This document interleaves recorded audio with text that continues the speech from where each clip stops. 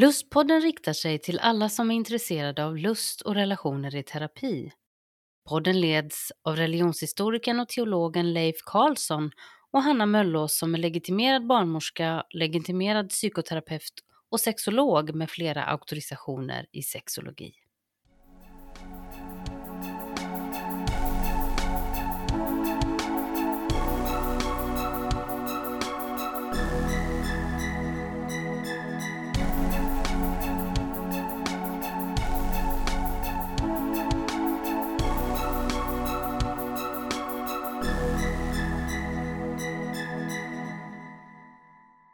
Dagens lustpodd har vi kallat för min stora hemlighet. För detta samtal så har jag med mig en fantastiskt vacker och inspirerande gäst. Ruth Bertilsson, välkommen!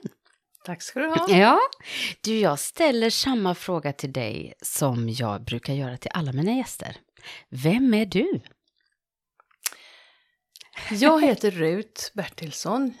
Jag är uppväxt på landet. Mamma och pappa var jordbrukare. Vi är 7 syskon. Mm. Vi tillhörde också en liten frikyrka. Och alla vi syskon är fortfarande frikyrkliga. Ja. Men vi är i olika församlingar allihopa. Mm. Men där växte jag upp. Vi hade en fri barndom tycker jag. Mm. Vi hade några lekkamrater, framförallt hade vi ju syskon då, lite kusiner som vi lekte med.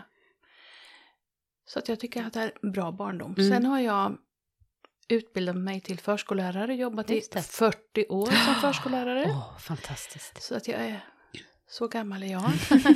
Trivs du? Ja, det var ju mitt drömyrke. Ja, det var det. Och det är fortfarande väldigt roligt. Ja, vad kul. Ja. Mm. Du, det var ju så här att jag mötte dig på en föreläsning i Svenska kyrkan i Huskvarna där jag är medlem och går. Och jag blev helt blown away och tagen av din berättelse. Och den här föreläsningen hette Min stora hemlighet. Och då efteråt så samlade jag mod till mig och frågade om du kunde tänka dig att vara med och berätta om din hemlighet här. Hur känns det? Ja, men det är spännande. Ja, vad kul. Ja.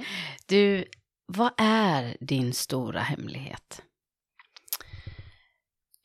Jag säger ju i föreläsningen i början där att jag tror att de flesta familjer, eller åtminstone släkter, har en hemlighet som man inte så gärna vill prata om. Mm. Min hemlighet var att min man kände sig inte hemma i sin kropp. Så småningom utkristalliserades det till att hon förstod att hon var hon. Hon var transsexuell. Det tog lite tid för både mig och henne att förstå vad det handlade om. För det var ju inte någonting som vi hade någon erfarenhet av. Men ja, genom att jag tror att internet hjälper mycket nu. Ja. Man kan söka där, man kan hitta någonting. Och hon hittade man kan säga det är ett läger. Det är några dagar de åker till Båstad. Och det gäller för hela Skandinavien. Man är där, man bor där, man äter, man går på kurs i sminkning och hårvård. Och går i affärer och hon brukade avsluta det hela med att gå i kyrkan där tillsammans med flera andra som var engagerade i kyrkan. Men där hittade hon i alla fall, ja, det är transsexuell jag är. Ja. Och jag är inte man utan jag är egentligen en kvinna. Och nu är hon ju kvinna fullt ut. Och ni lever fortfarande tillsammans? Ja, det gör vi. Vi har varit gifta i 42 år. Längre än du har varit förskollärare då? Ja, vi gifte oss under min utbildningstid. Men du, när började du förstå att det var något som inte var som du trodde? Hon berättade innan vi gifte oss, hon ville vara så pass ärlig och säga att då trodde hon att hon var transvestit, just att hon ville gå i damkläder. Och jag tänkte att det går väl över så småningom. Det går över nu. För mitt mål i livet var ju bland annat att bli mamma och få barn. Och får hon vara med om det, han var det då, får hon vara med om det då kommer det där att försvinna, då finns det inte kvar. Ja, du tänkte så att livet kommer förändra det här. Ja, bara jag älskar henne mycket och liksom vi får våra barn, då kommer det inte betyda någonting för henne. Nej. Så hur blev livet sen då när ni var gifta? Jo, men hon studerade och jag studerade och sen fick vi ju först två pojkar medan vi bodde i Uppsala. Sen ville vi ju flytta till hus och få lite större, det fanns ingen möjlighet att få i Uppsala då, men vi hade inte pengar till det. Så då var det att välja mellan att flytta till mina föräldrar som bodde i Östergötland och hennes föräldrar som bodde i Hälsingland. Då valde vi att flytta till Hälsingland, för där hade jag också en syster och svåger. Så att vi kom att bo i samma samhälle. Sen fick vi en dotter också när vi bodde där, så att vi har numera då vuxna barn. Du sa ju i inledningen där att du kom från ett frikyrkligt sammanhang. Vad gjorde det med din reaktion, tror du, när hon sa att det här med transsexuell eller transvestit i början där? Alltså jag visste ju ingenting om det egentligen. När vi bodde i Uppsala så träffade vi några killar som var homosexuella och kristna. Och det gick inte att förstå i mitt huvud att man kunde vara både homosexuell och samtidigt kristen. Nej, just det. Det här är ju 40 år sedan och lite mer. Jag fick inte in det i mitt huvud. Så att jag har ju också fått förändras. För nu tänker jag ju verkligen inte så. Och alltså det var ju en icke-fråga. Jag hade aldrig talat om någon som var transsexuell. Det var ju väldigt udda i min värld. Så att jag har ju fått lära mig. Vi har fått lära oss tillsammans. Ja. Men du, det här när hon då började från början där sa innan ni gifte er om att vilja klä sig i andra kläder och det här. Fortsatte det sen eller blev det som du tänkte först att det försvinner nog? Ja, det var väl lugnt ett tag. Men sen märkte ju jag att hon hade köpt lite tjejkläder och lite sådär. Och det hände att jag tog barnen och åkte iväg någon gång. Och då var det liksom att vi hade en tyst överenskommelse om att då var det okej för henne att klä om. Ja, just det. För vi pratade inte så mycket med varandra. Vi har inte, jag vet att man ska prata och prata och prata. Vi är inte sådana. Så att det var mycket som låg under ytan. Och hur kom det fram det där som låg under ytan? Ja, men jag märkte ju där uppe när vi bodde i Hälsingland att det kom lite. Men sen flyttade vi ner till Småland för 20 år sedan. Och då hade hon nog lite större behov. Barnen var ju tonåringar då. Det var bara flickan som var med oss ner. Pojkarna hade väl börjat flytta hemifrån då. Och hon hade större behov av att klä om. Sen gick det var när vi hade flyttat ut till vårt hus där vi bor nu. Bor vi alldeles vid järnvägen. Hon mådde allt sämre. Hon drack mycket för att döva sin ångest. Och så var det en söndag. Jag hade varit i våran söndagsskola, vårt lilla missionshus. Alldeles 1 kilometer ifrån där vi bor. Och sen på eftermiddagen så skulle jag vara med våran förskola. Jag jobbar på en förskola och vi är knutna till en frikyrka. Skulle vi vara med på gudstjänsten. Jag hade stängt av telefonen, men när jag satte på den så såg jag att både mannen hade ringt och sonen som bor i Jönköping nu. Och sonen skrev: ring mig när du ser det här. Och jag ringde och han sa att pappa mår så dåligt. Vi är på väg in till psykakuten.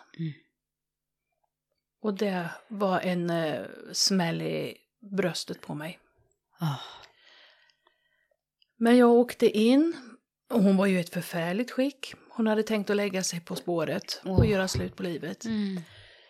Men någonstans kom hon ihåg att hon hade lovat att ringa någon och be om hjälp när det blev svårt. Så hon hade ju försökt ringa mig. Men jag svarade inte eftersom jag hade telefonen avstängd. Men sonen svarade och det var jättebra. För han hade ju lite erfarenhet av det här med psykvård. Så att jag åkte dit också och det var jobbigt. Det var jättejobbigt. Det tog lång tid. Men de behöll henne på psyket fast de sa att de hade ingen plats. Men hon fick ligga kvar över natten. Och jag ville absolut inte ha hem henne i det skicket. Nej. Ta ansvar för henne. Nej. Det väldigt märkliga var att när jag satte igång bilen strax efter 10:00 på kvällen. Så stod det ju radion på. För jag brukar lyssna på radion i bilen. Då var det ett program med Stina Wolter. Och hon intervjuade en person. Och ju längre jag lyssnade så förstod jag att det var en transperson. Det var ju manlig röst men hon var ju kvinna nu. Och hon berättade om sitt liv. Och hon var också troende kristen och sjöng i kyrkokören. Och jag kände att det här programmet var till mig. Och jag fick vila i det. Nu ryser jag. Det var en märklig upplevelse. För jag känner fortfarande, vi har lyssnat på det här programmet sen tillsammans. Och känner att det här, det var för mig det här programmet. För att jag kunde förstå att, det är okej. Så vad hände sen när ni förstod att hon mådde så dåligt? Vi hade ju redan innan varit på, hon hade ju börjat sin dysforiutredning. Så. Ja, just det. Så svåra ord och långa ord. Verkligen. Men då mådde hon jättedåligt. Det tog tid. Och det kanske egentligen inte tog så jättelång tid. Men för henne var det alldeles för lång tid. I lidandet så tog det tid. Och hon tyckte jag blir aldrig klar. Sen gick det inte någon lång tid. Då hade ju remissen gått fel. Eller blivit liggande eller någonting. Då var det in på psyket igen. Då låg hon nu. Det var hon flera veckor i Värnamo. Och sa att jag åker inte härifrån förrän jag får veta att det kommer att bli en operation. För jag klarar inte det. Sen gjorde hon första operationen i november 17. Och sen i januari 18. Det var 2 operationer. Innan dess hade hon ju ätit hormoner och fått byta personnummer och byta namn. Och det var en väldig glädje för henne. Få ett kvinnligt personnummer och ett kvinnligt namn. Hur var det för dig då att byta namn? Och byta könsbeskrivning på? Ja, det var lite svårt att komma ihåg att säga hon. Och det har jag fortfarande svårt. Vi har en hankatt och ibland kommer jag inte ihåg, är det hon eller är det han? Eller jag kan Vilket var det nu? Fel till barnen. Så men det som hjälpte oss i början, det var våra sonhustrur. De hade ju inte varit med så länge på resan. Så för dem var det mycket lättare att komma ihåg att det var hon. Just det. Så det hjälpte oss. Och jag och dottern hade en tävling en gång. Sa vi fel så fick vi böta. Så att vad fick ni böta? Jag fick böta 5 kronor och hon 1 krona. Se där. Nej, men det var så att vi verkligen ansträngde oss. Vad fick ni för reaktioner från de runt omkring er? Ja, jag var ju jättenervös när vi skulle berätta. För att jag tänkte också, berättar vi så har vi berättat och det går inte att göra ogjort. Det var ju så, jag ville ju inte att hon skulle berätta för barnen först. För att du tänkte att det går nog över fortfarande. Ja, men acceptera inte dem det, då har de ingen pappa och han har inga barn. Just det. Men det gick ju jättebra med barnen. Så skulle vi berätta för mina syskon. Och det var inte alla på en gång utan det var några i taget. Det var väl lite olika reaktioner. En del sa ingenting och en del var lite, hur ska det gå? Och vad du har lidit och jag har gnällt över små saker och du har haft det så tufft och så. Men, och likaså med kompisarna, jag var jättenervös men det gick som jag hade tänkt mig nästan. Det var, vi är ett kompisgäng som samlas och jag hade nästan tänkt att det skulle bli så. Det var en kompis som reste sig och gick runt bordet och bara kramades. Och så har det varit mycket. Det mesta, nästan allting så har det varit kärlek. Och nu är det inget konstigt. Nej. Din resa, hur har den gått till? Att gå från att vara gift med en man och vara i den här processen och sen byta pronomen på personen, byta namn. Vad har det gjort med dig? Men det är ju samma människa jag lever med. Så att jag tycker inte det är så stort. Det jag ser är, hon mådde så dåligt förut. Ja. Jättedåligt. Och jag tänkte ibland att hon var så sur och vresig. Det kan hon vara nu också när hon kommer hem från jobbet och är utarbetad. Men är ju ett helt annat läge. Hon är sig själv nu. Och hon är kvinna. Och jag tänker inte så mycket så, utan jag tänker på henne som min människa. Ja, min människa. Ja. Har kärleken förändrats på något sätt? Eller relationen på det sättet? Jag vet inte hur man ska tänka det. Vi har ju varit gifta så länge och vi är ju vana vid varandra. Vi har våra barn och barnbarn tillsammans. Och, för det var ju någon som sa i början, men ni kan ju skilja er. Och det är klart man kan. Men jag tyckte inte att jag ville göra det. Nej. Vi ville fortsätta.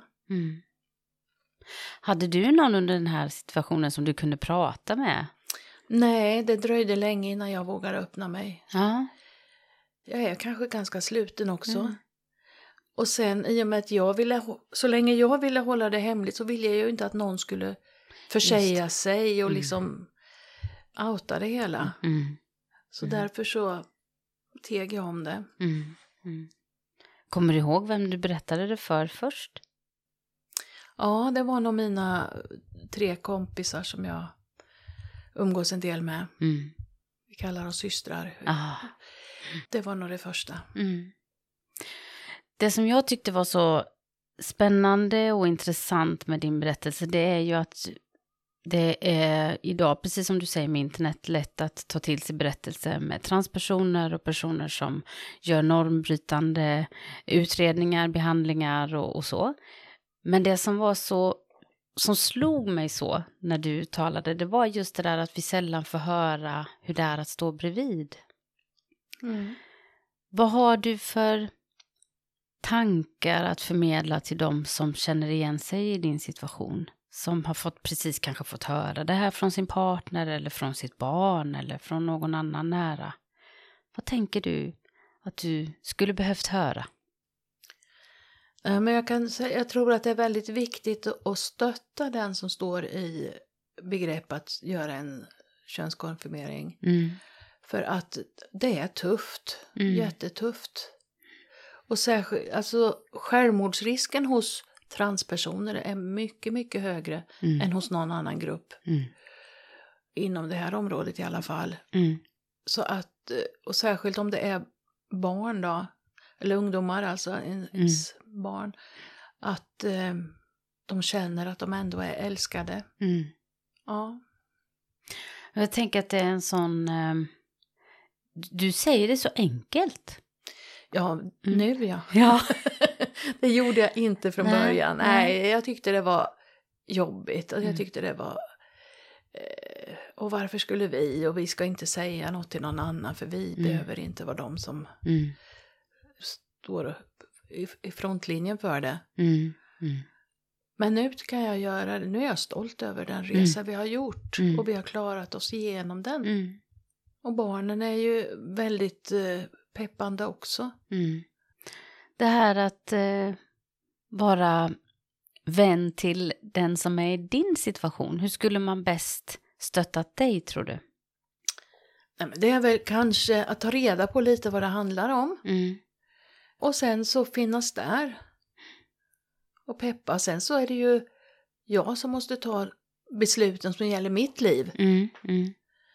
Men just att få stöd och få känna kärleken. Precis som den personen som är trans också behöver. Egentligen då. Jag kan tänka att de här kommentarerna som att ja, men det går ju alltid skilja sig eller att det blir att man kan få väldigt mycket närgångna frågor i en sån här process. Vad tänker du om det?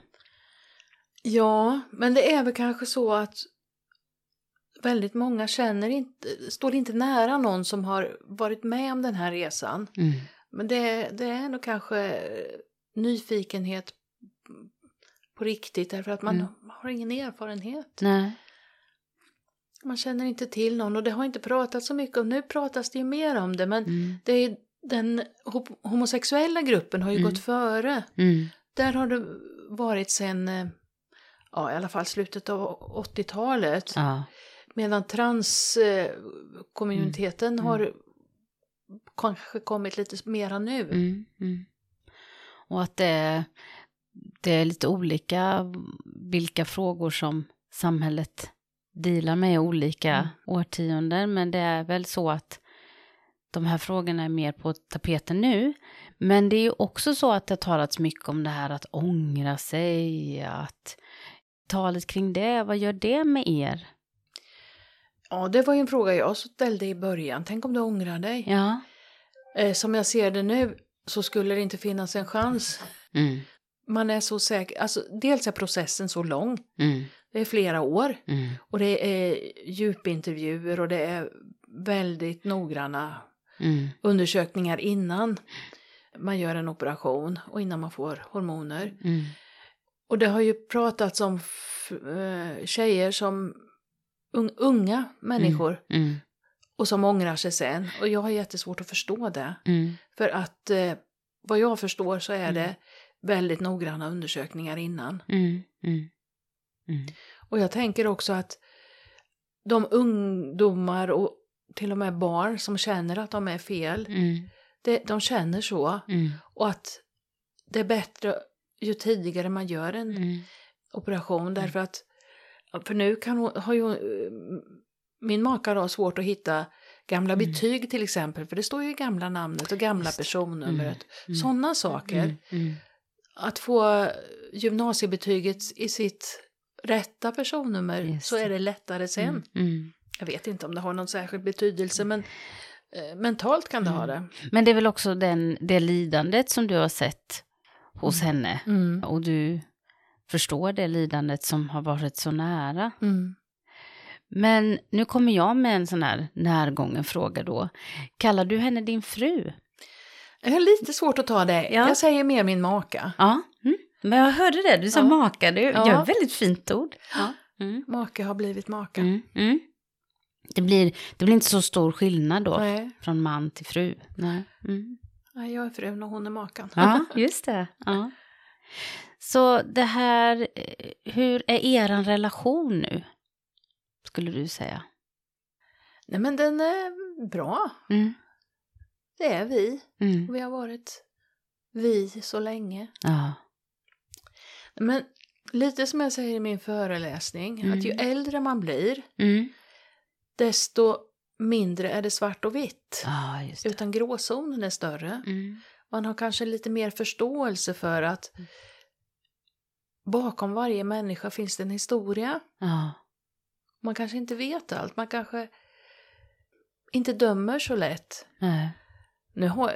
Jag säger ju också att jag har fortfarande fördomar. För den som säger att jag har inga fördomar, den ljuger. Men man kanske är lite mera på och försöker ta reda på varför är det så där. Innan man dömer. Ja. Men jag tänker att det måste ju ändå vara så att du har en fantastisk förmåga att även om du säger det var jobbigt ett tag och det var liksom svårt och du ville helst inte att någon skulle få ta reda på det, så har du ju funnit en sån öppenhet i det här. Det måste finnas någonting i dig som också, nu är det så här, då gör vi det bästa av det. Ja, men det har tagit tid att processa det hela, men sen när jag har processat det så känner jag mig trygg i det. Ja. Och jag tror också som du säger att det förhoppningsvis så kommer vi till sådana insikter när vi blir äldre att vi blir lite mer mognare och öppnare och kanske inte så svartvita. Men du som jobbar med barn, hur tänker du att barn är i det här området? Ja, det var svårt. Det är ju vi som formar barnen. Så är vi öppna och tillåtande, då tror jag att det blir lättare för barnen också. Och jag vill inte att vi ska liksom fösa in dem i follor, varken åt det ena eller andra hållet. Nej. För ibland så kan det vara så att man nästan tvingar på dem det som är otraditionellt. Ja, just det. Men att vi måste vara öppna och se... Och låta dem få leka. Ja, precis. Och att vara öppna för... Det är inte rätt eller fel. Utan att vara öppna och låta barn... Sen är det vi som formar barnen, det tycker jag. Ja. Alltså vi ger våra fördomar till dem. Ja, precis. Och jag tror att vi alla vinner på om vi är öppna och låter barnen få leka. Du berättade innan vi började den här intervjun att du har varit ute och föreläst en del. Och jag mötte dig, men att du också har föreläst i skolor och sådär. Vad får du för bemötande där? Det har varit jätteroligt. Ja. Det är en skola där jag kommer när eleverna går i 8:an. Ja, just det. De har en vecka, förut har det legat på vårvintern, men nu ligger det alldeles i slutet på eller innan sommarlovet. Och det är för 8:orna då. Och de har en vecka om relationer och samlevnad och allt sånt. Och jag tycker det är fantastiskt att få komma när de går i 8:an och berätta om det här.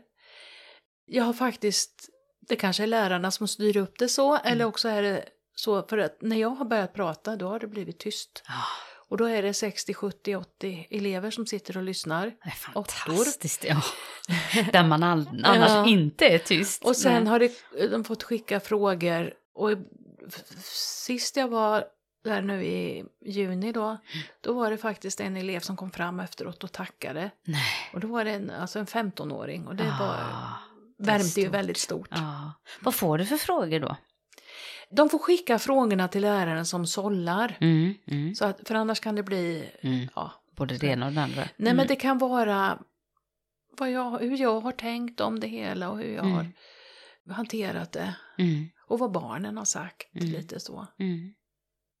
Det måste också vara fantastiskt som ungdom idag att få möta den som är i din situation och din position. För jag tänker att många ungdomar, personer som är nära vän till någon som är trans eller hbtq på något sätt.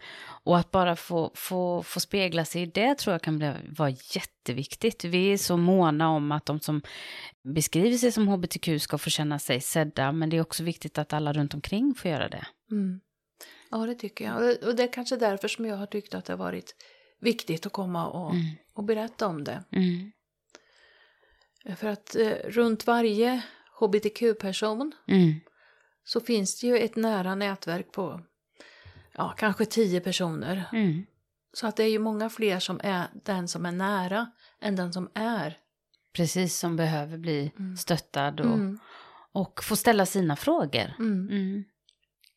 Så finns det några frågor man inte bör ställa till någon som är i den här situationen? Finns det någon fråga, tror du, som hade gjort dig upprörd eller besviken att få? Nej. Det är nog ingen som har... Alltså det är ju vänner till oss i så fall som frågar och de vill väl. Ja. För jag tänker ibland när jag kan möta personer som känner att det finns de som tar sig friheten att fråga på ett väldigt invaderande sätt. Och då kanske det faktiskt handlar om personer som man inte känner riktigt. Och då blir det så svårt att ta till sig att någon frågar om ens könsorgan eller om ens operation eller om ens relation eller så. Det kanske ligger lite i sakens natur att vet vi att det här är en person som vill mig väl så kan den ställa nästan vilken fråga som helst. Jo, man kan ju låta bli att svara också om man tycker att man blir trampad på. Det är väldigt, väldigt sant. Men den här fascinationen jag har över dig när du är så självklar i den här berättelsen.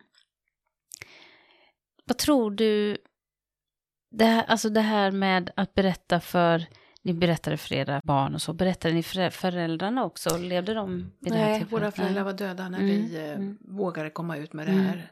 Men vi har ju haft lite äldre släktingar och mostrar och sådär. Och det har varit väldigt roligt att få prata med dem, för dem var det inte så konstigt. Nej. Vad och det är tänker ju du om min det? fördom är ju också att mamma och pappa skulle ha reagerat negativt. Men det vet jag ju inte. Nej. För det tyckte jag var så fascinerande på den här föreläsningen du hade då i Svenska kyrkan här i Huskvarna, att det var en väldigt hög medelålder. Och alla var väldigt så välkomnande mot dig och lyssnande. Så jag tyckte, där fick jag nog mina fördomar på fall också. Det är lite spännande i detta. Jag måste säga att det är... Jag blir lite avundsjuk på dina förskolebarn som får möta de här vackra ögonen och bara sitta och titta i ditt lugn. Du har en sån harmoni. Och jag blir lycklig av att tänka på att det finns så många berättelser som går från det här lidandet till att man hittar ett sätt att leva tillsammans. Ja, det är jättefint. Och jag vill verkligen tacka dig för att du kom hit och berättade om detta. Och jag önskar er all lycka till. Tack så mycket, Ruth. Tack ska du ha. Tack.